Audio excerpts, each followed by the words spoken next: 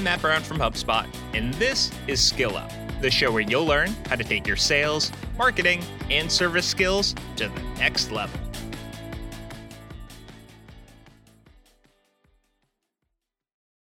If you want to make the jump from sales rep to sales leader, you'll likely find out that what made you so successful as a rep is likely not what'll shake out to a successful leadership position.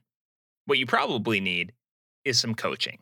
Hi, I'm Susie Andrews, President and CEO of Stark & Associates Sandler Training.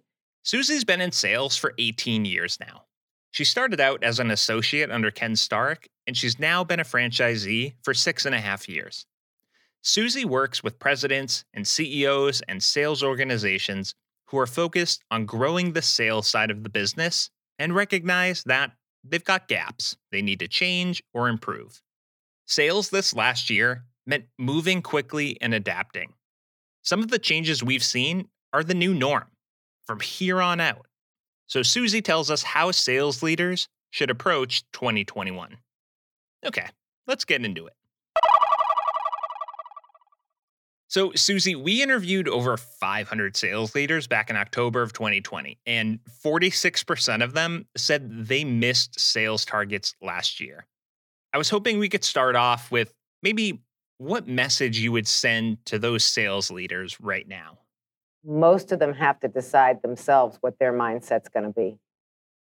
And they have to get really clear that it's their job to be strong and set a strong foundation and a very strong message about what's required.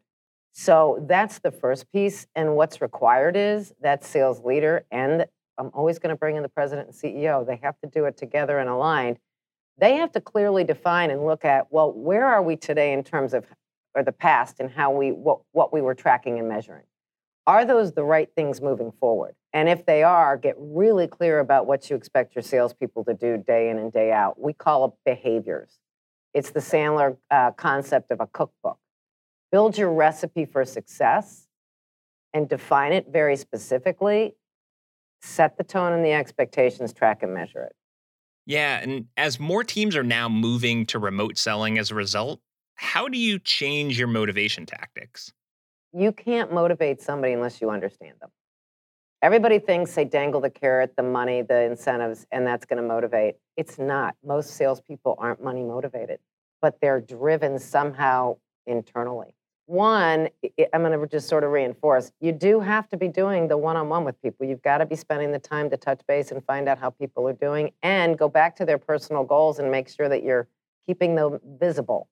Asking them what's changed, because there are things that have changed with people through COVID. A recognition that my family is more important than ever and they're spending more time with their family. And so realigning to what you're seeing might be changes in what's important to them and understanding what that is. The other is contests are good and make them fun. There's lots of creative ways to make them fun. To sort of continue on this shift to remote work, how did you or a client's leadership style change this year? We really believe that sales managers and sales leaders need to get aligned and together with us to actually, again, what the heck is the strategy and where do we have gaps? Because most don't recognize the holes. And typically the holes fall into a couple of really big areas.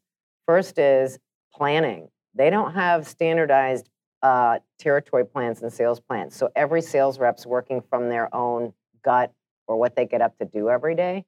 So typically we start there, right? We help them develop that structure and put that planning process in place. And then we teach them how to execute them as a manager. How do you coach to it? How do you hire to it? How do you hold people accountable? How do you go on a ride along? All of those things that will make them be effective in that role. One of the presidents that I worked with, an introverted guy, really didn't like the people side. Very empathetic, but never showed it.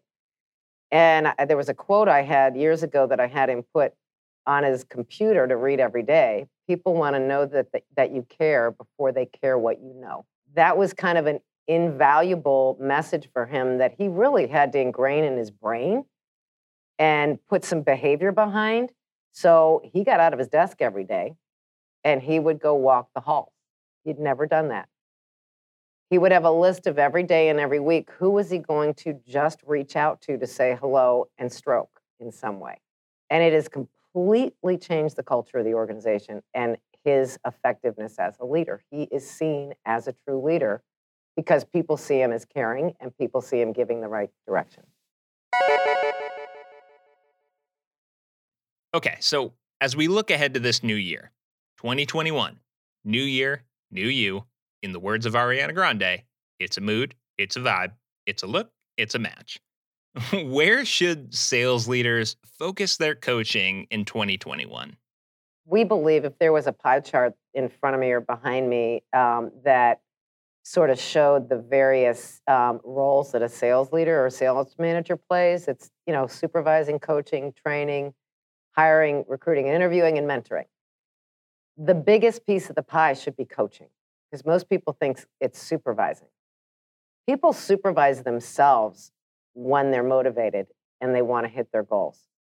They want you to coach them, be behind them, support them, develop them. So we spend a tremendous amount of time working on helping managers be better coaches. And that means they need to be better listeners and they have to get out of the mode of telling people what to do. Nobody likes to be told what to do. So we teach them how to learn to ask questions and use questions to help people self-discover and take ownership of what they need to do. So it's a really holistic approach to developing the leader to be able to develop effectively the people on their team. I think how you mentioned becoming a better coach, it's really important because a top sales leader and a top sales rep are very different, right? How can you distinguish a sales leader from a high-performing rep? That's one of my favorite questions, and it's actually probably the most rewarding thing I've done in my job, my role. I've had several salespeople that I have had the opportunity to help identify potential within them with their president and CEO and move them up in the organization. So the first is they have to be people that are motivated in hitting their goals, right? They have to show and prove success. You have to have a clear, defined profile of where you would see them moving so that they can see that that's where they'd want to go. We help companies build that hiring profile. Then what you do is you evaluate them. You do take those assessments to see, do they have what it takes? If so, you put them into training. So I've worked with my oldest client, so I'll tell a quick story, was a sales guy, and his name's Jamie Moritz. I'm going to call him out from international companies. And he was a sales guy that they wanted to move into sales management. So I spent the first 3 years with him, just working with him to get structure in place, engage his team, start to hold people accountable, build him and coach him into being able to manage. So over the last several years, he has progressed from a salesperson to a sales manager to a VP of sales to a senior VP of sales, and now he is general manager over the division that he was involved in. And he's got several managers under him and inside sales, outside sales. It's such a great story. But it's constant ongoing work and development, right? Susie, thank you so much for taking the time to talk. I think these immediate things sales leaders can start doing today, taking the perspective of what can I start doing, what can I stop doing, what can I do more of, and what can I do less of. Just answering those will help sales leaders find success this year. So thank you. Thanks a lot, everybody, for listening today.